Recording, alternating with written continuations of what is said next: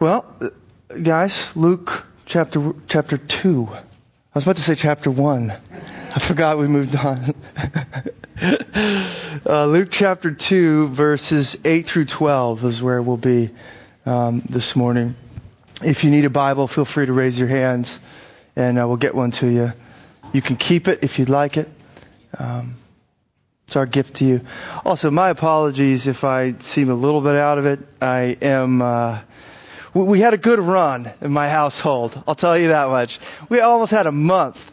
But yeah, my girls are down for the count. I'm down for the count, but feeling all right. So my apologies. This continues to be an issue. But I should wake up here in a moment. I got some Starbucks in me. Not to mention the Holy Spirit, right? That's pretty good. Okay. If you're there, Luke chapter 2, Matthew, Mark, Luke, chapter 1, chapter 2, verse 8 is where we're going to begin and read down to verse 12. Let's read it. I'll pray and we will get in. And in the same region, there were shepherds out in the field, keeping watch over their flock by night. And an angel of the Lord appeared to them, and the glory of the Lord shone around them. And they were filled with great fear. And the angel said to them, "Fear not, for behold, I bring you good news of great joy that will be for all the people. For unto you is born this day in the city of David a Savior, who is Christ the Lord. And this will be a sign for you. You will find a baby wrapped in swaddling cloths and lying in a manger." Let's pray.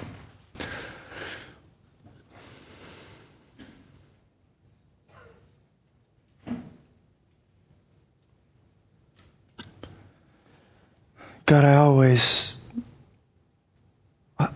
love to just step back. Just stop the onward motion of tradition for a moment.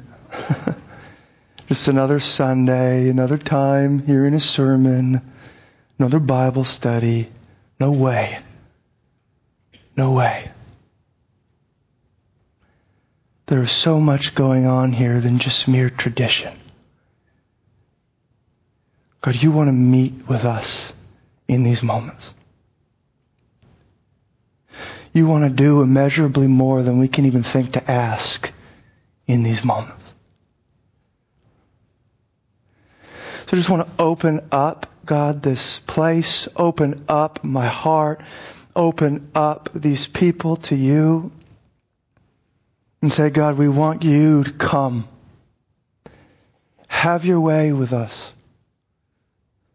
Work according to your good pleasure in our midst, for your glory and for our good, God. I'm praying for your Spirit to fall in a way that's almost tangible, like the days of old. God, that we would get a sense of your presence here that cannot be denied. The holiness that causes even holy and righteous men to fall on their faces. God, we want to be broken before you so that we can be healed by you. So would you come and put us back together by your grace? Would you use your words? Would you use our time in your scriptures to do this, God? In Jesus' name. Amen. So, last week, obviously, we looked at the first 7 verses of Luke 2. And we saw that this baby, Jesus, born in Bethlehem, placed in a manger. Now, I want to ask a question here. Those of you that have had children, you know that giving birth to your child is an amazing event, right? It's a momentous day. It's a time to be celebrated, okay? So, in our day, at least, what this means is you're gonna send out pictures of your little bundle of joy to all your family and your friends, right? In the mail. And you'll probably now put it also on Facebook. See how many likes you get. You want everybody to see how cute your little baby is, right?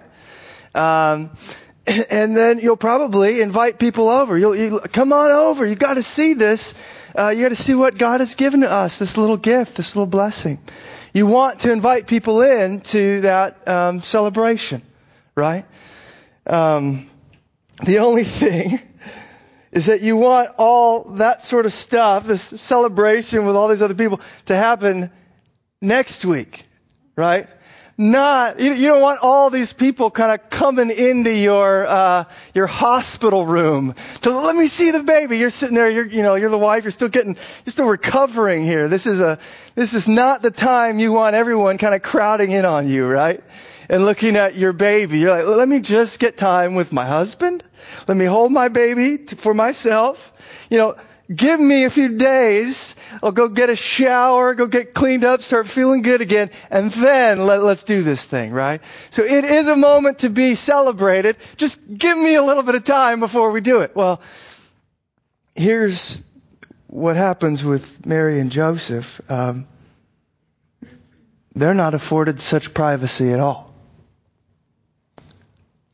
I mean, she's giving birth to her child, and by all accounts, as you're reading the narrative, it would seem that even as soon as an hour later, you got these strangers filing in to look at this child, to come and see this child born to Mary and Joseph. And such unusual events would remind us of the unusual nature of this child. And what I mean by that is this child, namely Jesus, whether to Mary and Joseph's dismay or not, I don't know, will not be merely for their joy, but for the joy of all the people, right? Verse 11.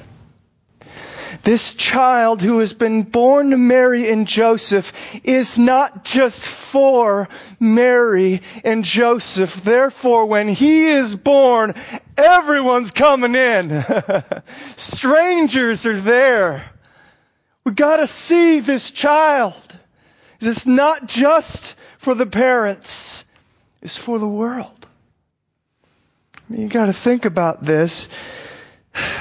Mary and Joseph would have to give Jesus away before they even really had a chance to draw him near.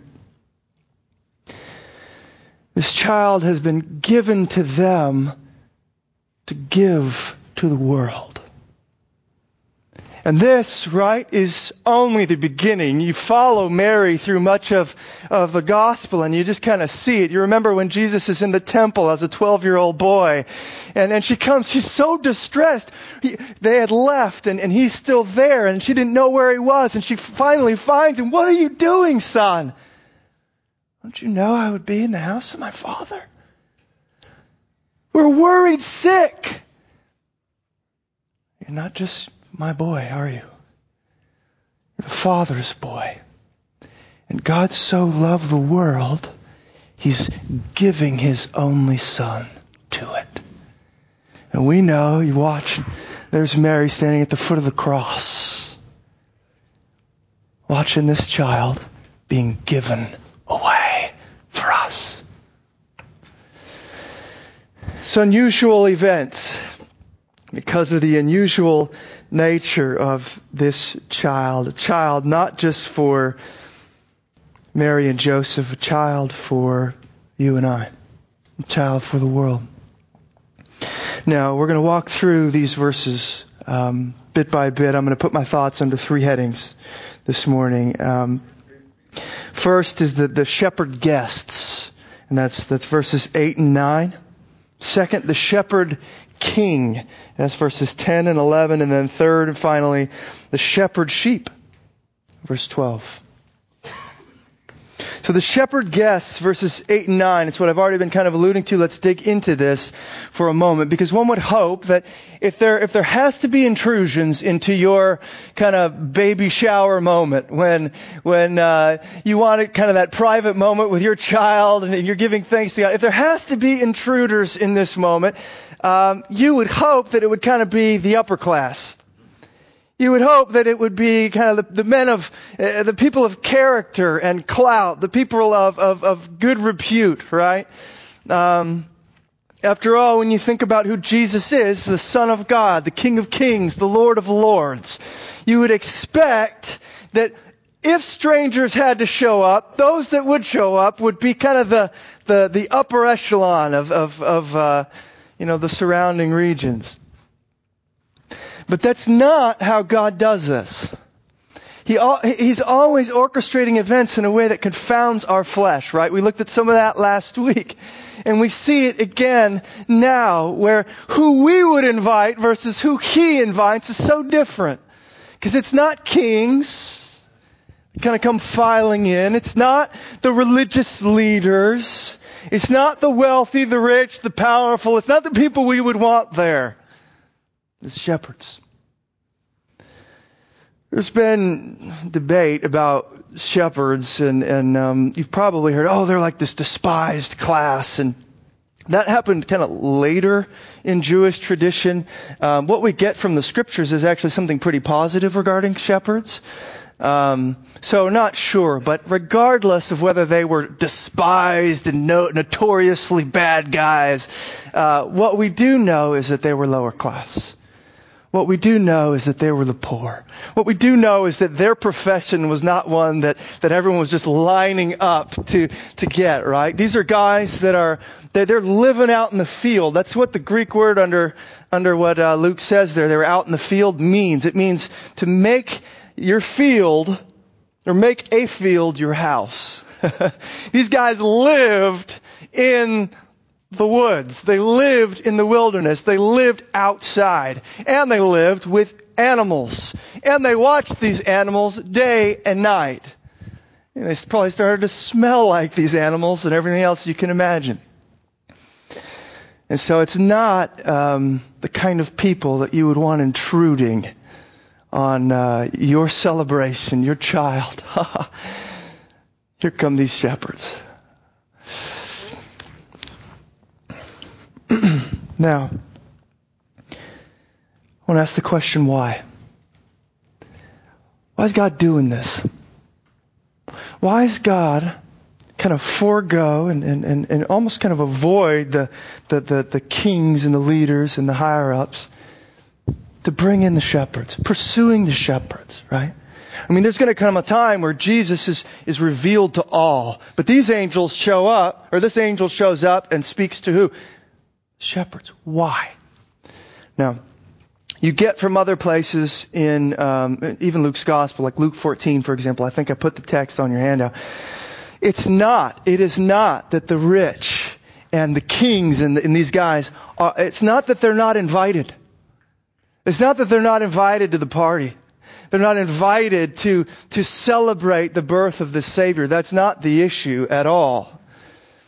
What God is trying to communicate, I think, because what you see as you read even like Luke 14 and other places, is that when the invitation comes to the rich, when the invitation comes to the people that have all the worldly accolades,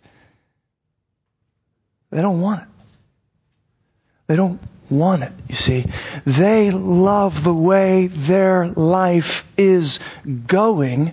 Why would I want the disruption of some other king, some other lord?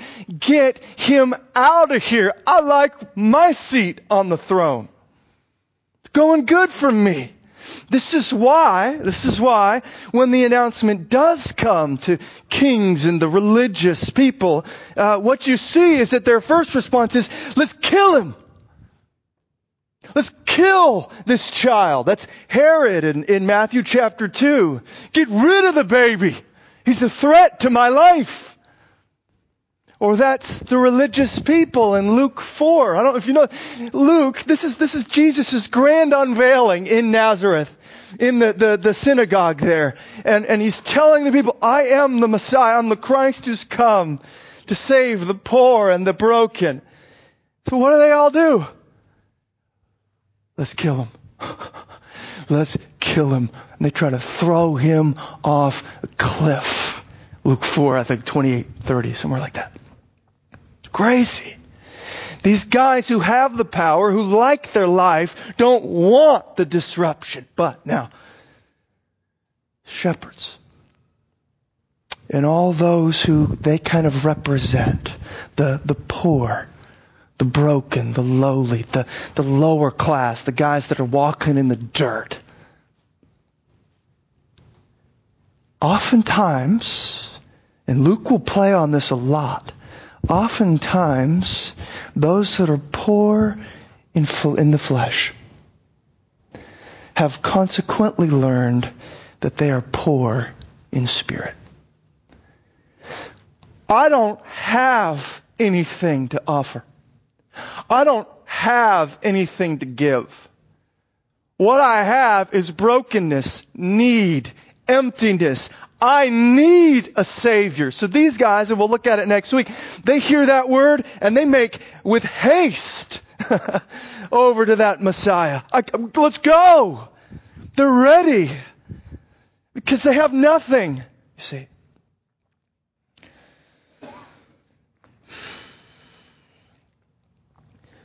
So he invites the people that are ready to hear it, that are ready to receive it. Now, we would do well to ask ourselves, and search our own hearts for a moment. Because we're in Silicon Valley, you guys. I mean, in many ways, this is a pinnacle of modern culture. Right? And so the question for us is, are our bank accounts so padded, so full, that we feel rich in spirit? I don't need a Savior. I've got my, retirement plan and everything else worked out.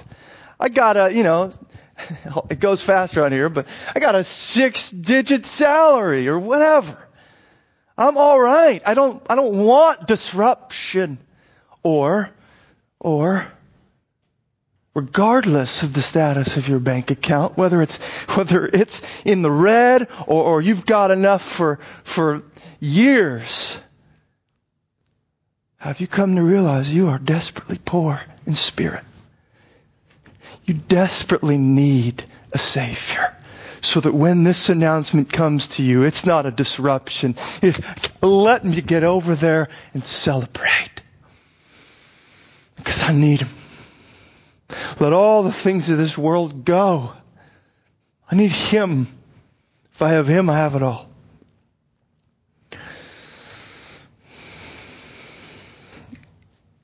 If I could, before we move on, if I could say a word about this great fear that the shepherds are filled with when they see the angel and the glory of the Lord there in verse 9. So this angel of the Lord, we're not told who the angel is. Very likely perhaps Gabriel, because he's called the angel of the Lord earlier, and it would flow in the narrative, but we're not told. This angel of the Lord shows up, the glory of the Lord shines all around, we're told. And the shepherds, seeing this, are filled with great fear. And I've just been thinking about the fear of the Lord, you guys. And so if this seems like a quick little tangent, forgive me, but I loved what Sanvi had to share. If you weren't here, I'll read it again in a moment because I thought it was so perfect. It confirmed my sense of, I just want us, hear me out, I want us to fear the Lord. In one sense, I don't think that the shepherds being afraid in this moment is wrong at all. In fact, I'd be more concerned if they kind of pulled what Zechariah did a little bit before, where he's got this kind of boldness and was talking back to the angel. I'd be more concerned if they weren't afraid. I mean, you've got the glory of the Lord, the weight of God coming down in these moments, and you're just going to kind of, That would be more concerning for me. And so I'm aware that the glory of the Lord ought to shake a man to his soul. And I want more of that. Now, when we read the narrative then, and we hear the angel communicate there in the next verse, fear not, fear not. Does that mean he's rebuking them for the fear? I actually don't think so. What I think he's doing, and what I think God does with our fear, is not so much rebuke us for it, but redirect it, fill it out, set it on the right course. Here's what I mean by this. God is fearsome, but in Christ, first coming, He has come with all His glory and strength, not to judge and destroy us, but to comfort and save. Therefore, perfect love casts out the fear of punishment, right? The fear of punishment, that's got to go. I'm not here to destroy you. That's 1 John 4:18. I'm not here to punish, to destroy. I'm here to save. The perfect love of God casts out the fear of punishment, but it leaves intact the fear of the Lord. Hear me on this? This is how that verse exists in Psalm 33:18. Did you hear this? The eye of the Lord is on those who fear Him. It's a good thing. On those who hope in His steadfast love. So hoping in love and fearing Him at the same time held together. And God's looking saying, I love that. You know I'm great. You know I'm holy. You know you deserve to be on your face. You just want to get down. And yet you also know I'm for you. And I'm moving. You don't have to be scared of punishment. My greatness is harnessed, like we've said in the past, for your good. So there's no longer fear of punishment. There is fear of the Lord. Consequently, then, we're not casual about grace. And this is one of my concerns. This is one of the things that I see in my own heart. The longer I'm a Christian, the longer I walk with the Lord, and the gospel kind of becomes familiar, you know? And we just kind of get casual about it. Just kind of, oh, okay, God loves me. Oh, okay, Jesus died for me. Every song we sing's about it. Every message we hear is about that. I get it. And we don't fall before God. How could it be? We want to be in awe. We want to be in awe. The image that I have in my mind is, you know how in 1 Timothy 6:16 it says that God dwells in unapproachable light, right? He dwells in unapproachable light. But have you thought about this? He's calling us into His dwelling. It's unapproachable. No one can go there. And yet the whole movement of the gospel is, in Revelation, God has set His dwelling among man. We are coming there. So as we're looking at this unapproachable, blinding light that is His glory, it's as if we hear this voice call out from it saying, to our amazement, the door is open. Come on in. And the hand of our Savior reaches out and we are pulled into unapproachable light. That's the kind of thing going on there in verse 9 and 10. The glory of the Lord shone around them, and they were filled with great fear. And the angel said to them, fear not. This power, this glory for your good. Get on in here. Now, second heading there, the shepherd king, as we move into verses 10 and 11. The angel calls the shepherds to not fear, right? And this is the basis for that command. For behold, he says, I bring you good news. That's there in verse 10. Now, the Greek verb behind this, I bring you good news, is euangelizo. And I tell you that because it's where we get the English verb, evangelize. Euangelizo, evangelize, evangelical. What it means, essentially, is to proclaim, to herald good news. This angel says, I have come to proclaim good news. That verb becomes the standard for, in Luke and Acts and everywhere else, for preaching the gospel of Jesus Christ. Here it is, kind of in its incipient form at the very beginning. But what I want to do with us is actually show you its connections to the Old Testament. Because this good news that the angel is bringing is actually old news, anticipated long ago. And many scholars have noted, because we're wondering, is there historical precedent for the gospel, for the good news of Jesus Christ? This idea of, I've come to bring you good news. And one of the most prominent, probably in my opinion, the most prominent places that we see the connection in the Old Testament is in the prophecies of Isaiah.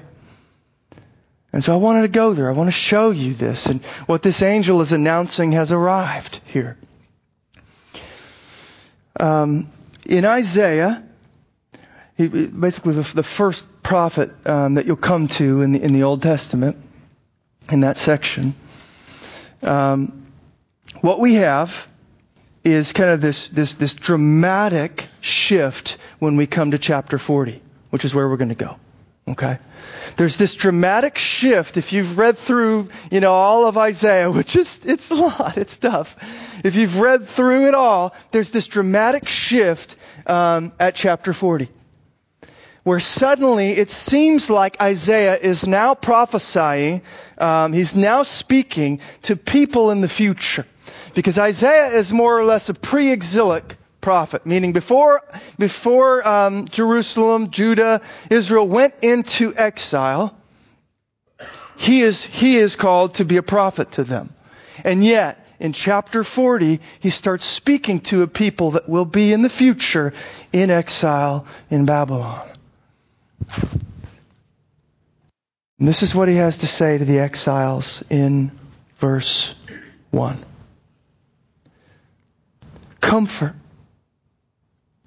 Comfort my people, says your God. Speak tenderly to Jerusalem and cry to her that her warfare is ended, that her iniquity is pardoned, that she has received from the Lord's hand double for all her sins. The warfare has ended. Sins paid for, done away with. Comfort is here. This is the message being spoken to a people in exile for their sins. Now, continues in verses 3 through 8. We're not going to read that because we'll actually get to that. Luke quotes it later. And you can kind of see that Isaiah 40, the prophecies of Isaiah here, stand behind what's happening in our gospel. Because Luke will later quote parts of verses 3 through 8 and relate them to what John the Baptist is doing. As the forerunner, the voice crying out in the wilderness, right? And this one going before Jesus. And therefore Jesus starts to come into view as this ultimate redeemer from exile. The one that all this stuff was leading to. The one who is really going to lead us out of exile into freedom. The one who's really going to deal with our sin. But then in verse 9, we read this of Isaiah 40. Go on up to a high mountain, O Zion, herald of good news. Lift up your voice with strength, O Jerusalem, herald of good news. Lift it up Fear not. Say to the cities of Judah, behold your God. Here is our verb in the Greek Old Testament, euangelizo. You're a herald. Herald the good news. Tell people that the exile is over, that their sins are being paid for. Comfort them with the news. Call them to behold your God, because He is here. This is the good news of Luke 2:10 and its historical precedent in the Old Testament. But now, I want to go into verses 10 and 11 of Isaiah 40, because Isaiah fleshes out the substance of this good news for us. And this is where it gets a little interesting. What is this good news all about? What are we heralding? What is happening here exactly? Verse 10 says this, behold, the Lord God comes with might, and His arm rules for Him. Behold, His reward is with Him, and His recompense before Him. He will tend His flock like a shepherd. He will gather the lambs in His arms. He will carry them in His bosom and gently lead those that are with young. I love how the ESV Study Bible puts it. The glorious Lord comes to His people as a conquering king, a generous benefactor, and a gentle shepherd. To put a point on it for you, think of it like this. The same arm that we read here with which He rules in might, like a king, is the arm into which He gathers His lambs in gentleness. God is here pictured as mighty king and gentle shepherd. So the great end time period of redemption anticipated by Isaiah, the great end time proclamation of this gospel, this good news that's going to be heralded, it's likened to God coming, reclaiming His flock and tending to them with care. This is significant for our text in Luke, because there are a number of other contextual clues that would lead us toward a certain conclusion here. What it shows us is that the pastoral kind of shepherd context of verses 8 and 9, out in the field, shepherds and sheep, there's something multi-layered going on here.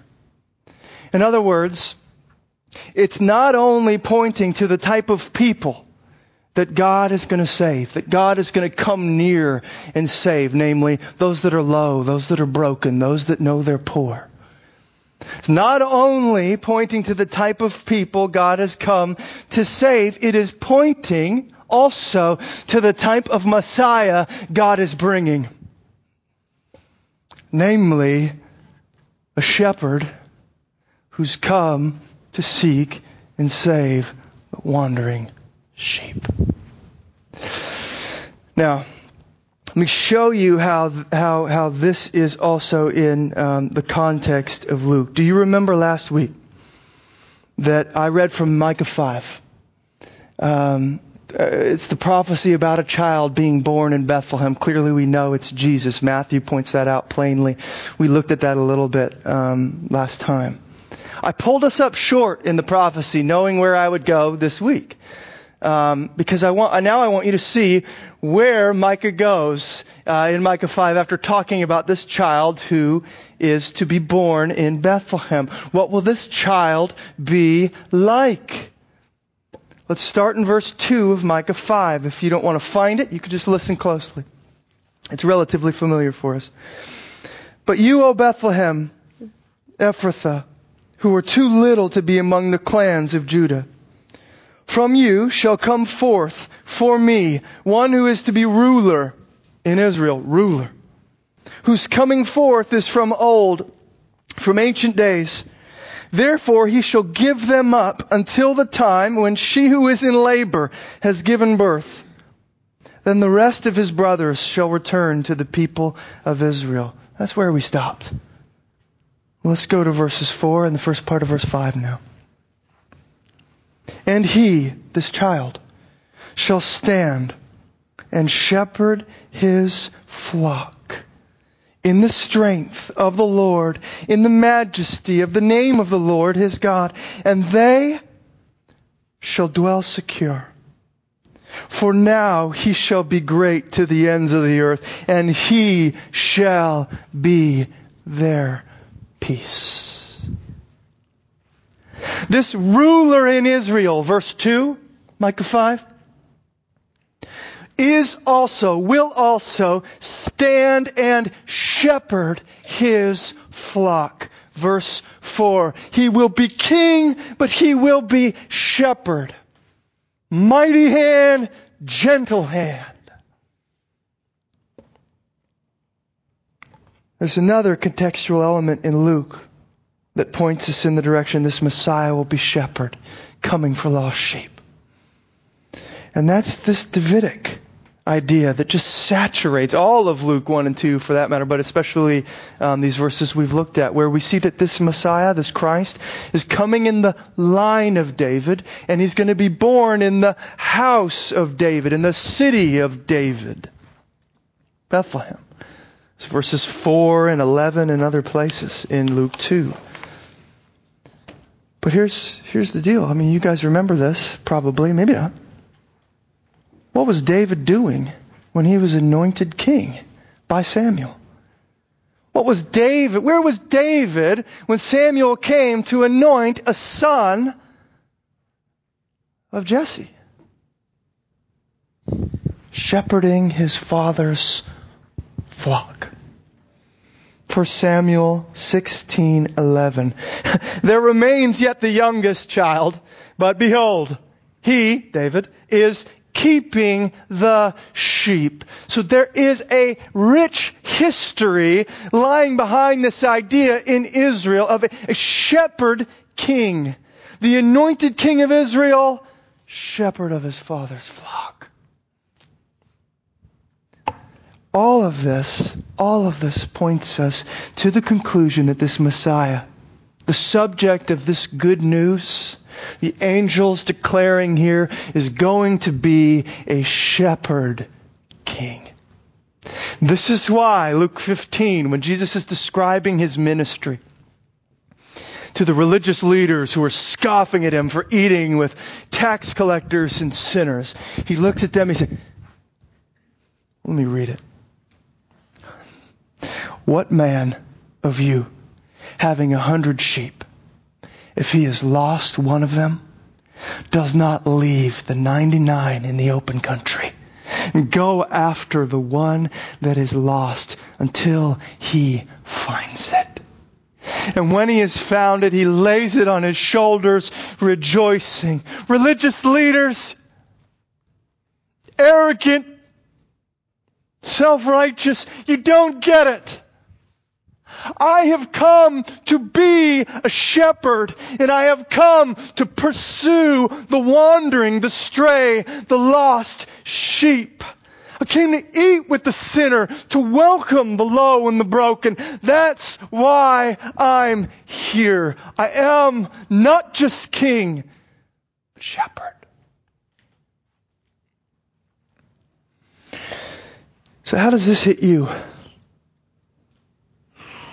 This is kind of what lies behind the good news. This angel is proclaiming that Jesus is going to step out and accomplish. How does it hit you that you have a shepherd, that you have a shepherd king? What does that mean for your life? I just kind of accumulated all the things we've read about what this shepherd's going to do in Isaiah, Micah, and Luke. Let me just read this over your life for a moment. This means that he tends to your needs. He gathers you in His arms. He carries you close to His chest. He gently leads you through hard times. He will make sure you dwell secure. He will be your peace. He will pursue you until every last wandering affection of your heart is His alone. And He will rejoice over you with loud singing. And just think about that. You ever feel alone in what you have to go through? Like it's just yours to figure out? All these issues that come at you, work, family, just life in a fallen world. It's just me. I gotta figure this out. I gotta find the way through the labyrinth. Because no one else is gonna do it. Christ as your shepherd king says He is up above, sees it all, and He's down with you in the midst, walking, leading, guiding, protecting. Not alone. Not lost. Doesn't He say that in John somewhere? I'm going to find my sheep. I will not lose one of them. I don't know where that is. But it's amazing. John 6 maybe? Is that right? Oh, not going to lose you. John 10. Can't get my sheep out of my hand. You can't. I got a grip on them. And if I lose grip, my Father's got a grip on them. You're not getting out of His fold. And there's another thing here I just thought was amazing. I mean, have you ever thought that when He does finally find you, like you've been wandering, you've been struggling with sin, you've been off somewhere in the darkness, you just went after, whatever the world had to give. Have you ever thought that when He does find you, what you're going to get from Him is just you get back in here, you so pissed. He throws you over His shoulder. I said, forgive me. Forgive me, we got a little kid here. I said pissed. I just said it again. I'm so upset with you. I'm going to throw you over my shoulder and take you back in here. You get over and you think about what you... That's not what He says. What does He say when He finds the lost sheep? What does He say when He's found it? What is He like? What does He experience when He finds the stray? It says He picks him up, puts him over His shoulder, and rejoices. Not spanking and yelling. No. I'm so happy I found you. Get back in here. I have missed you. You understand? That's the heart of God, you guys. Not to kind of stand in the background and make you prove yourself. He goes after the low, the weak, the broken. He's not alarmed by this. He's not amazed. He knows what's in man. He comes after us, and when He finds us dirty as we are, He rejoices over us with singing. No wonder then Psalm 23 has meant so much to so many people through the years, right? No wonder. No wonder. Because Christ as your shepherd is just this is the best news in the world. The Lord is my shepherd. I shall not want.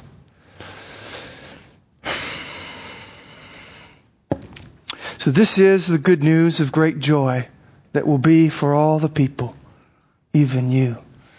How did it get so late? Look at me elaborating here and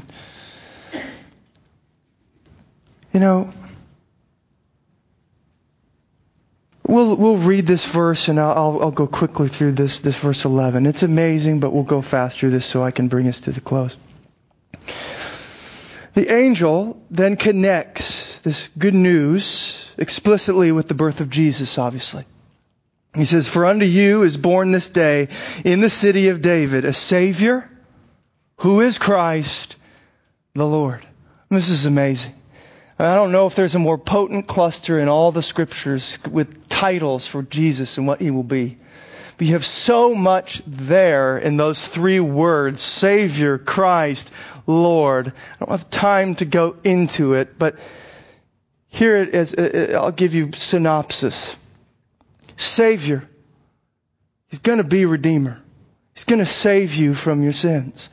This kind of emphasizes, accents the child's activity. He's going to save. Christ. Talking about the Davidic king expected from of old. This one that's coming in the line of David, the anointed one. It's talking about his office. So you got his activity, his office. He's going to be the Christ.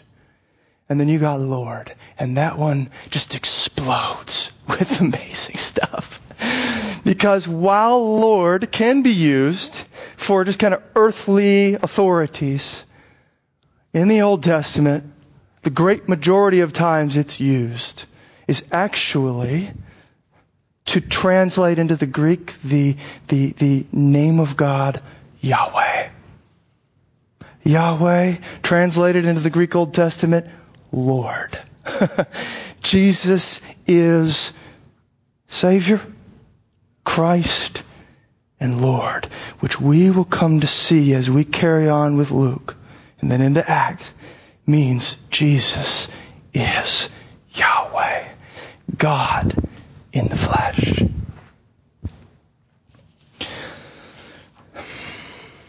Now, the shepherd sheep, verse 12. At this point, the angel is speaking of things fit only for an angel's tongue, it seems to me. I mean, talking about this shepherd king. Talking about the one who will be the fulfillment of all that was hoped for from David, all that was hoped for in Isaiah, all that was hoped for in Micah. Talking about the one who will be Savior, Christ, Lord, even God Himself in the flesh. And we are just soaring into the heavenlies here. And then in verse 12, it's as if someone just takes a shotgun and shoots the announcement right down out of the air. It just falls and lands in a pile of animal slop. Because the angel's going to give them, the shepherds, a sign. This is how you're going to know you found the right child. This exalted figure I've been talking about, this is how you're going to know you found the right one. You will find a baby wrapped in swaddling cloths, lying in a manger. It's so familiar, we forget how profound it is. We looked at it last week. We close with it again here. Lying in a manger. What is the exalted figure of verse 11 doing in an animal's feeding trough? This is the sign. This is how you'll know you found the King of Kings, the Lord of Lords. He's not in his parents' palace. He's not accompanied with pomp and flair. He's with the animals. He's not even Lord over the animals at this point. He is lying with them. In their food, in their feeding place. What kind of king is this? What kind of shepherd is this? Well, we know He would be the good shepherd. And He would live His life in pursuit of the lost, the wandering, the stray sheep. But we know that the way He's going to get the stray sheep back into His fold, the fold of His Father, we know the way He's going to save us from our wandering is actually to become a sheep Himself. The good shepherd has to become a sacrificial sheep. The good news of Isaiah 40 reappears in Isaiah 52, verse 7. It's still carrying on. This good news is coming. And it carries us into Isaiah 53, where we know what we see. This is how the shepherd is going to shepherd. He's going to become a sheep. Verse 5 of Isaiah 53, He was pierced for our transgressions. He was crushed for our iniquities. Upon Him was the chastisement that brought us peace. With His wounds, we are healed.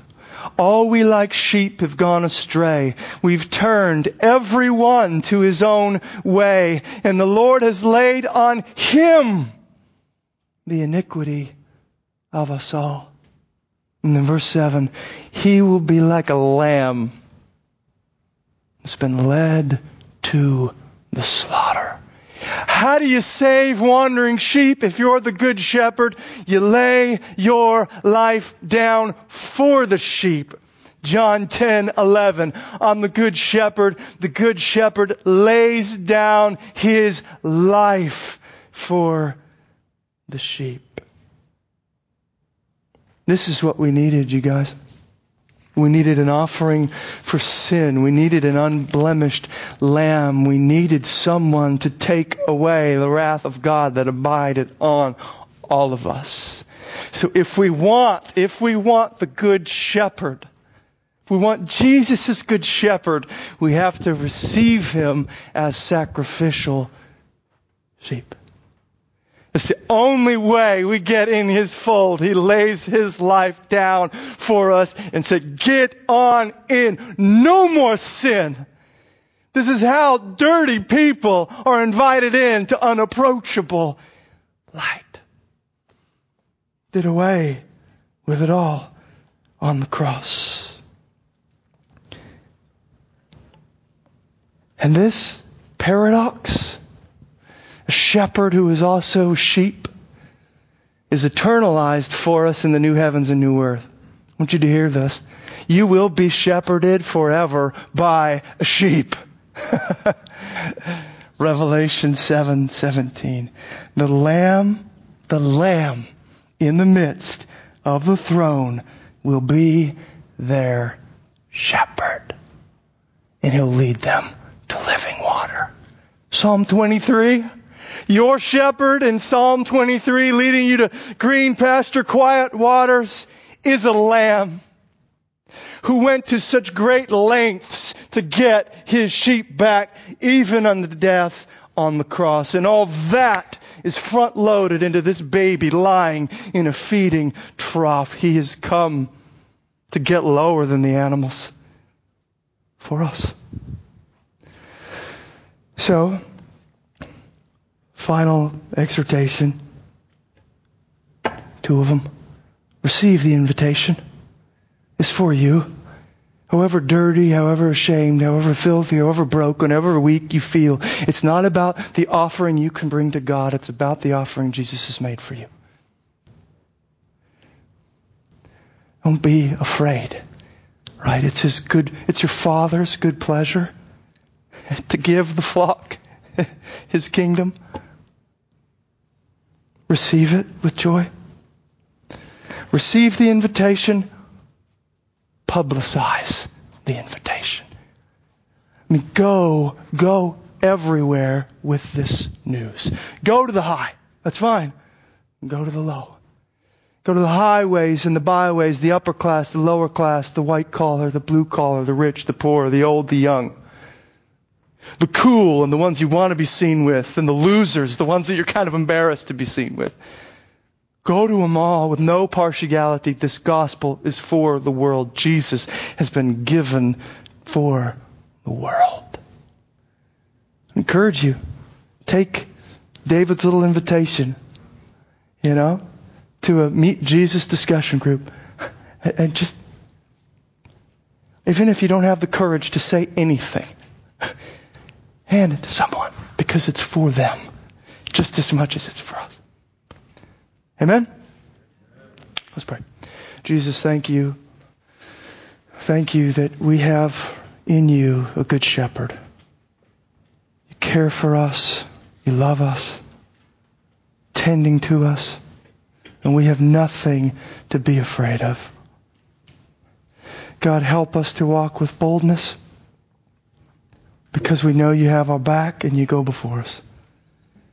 Help us, God, to stand both trembling before your glory,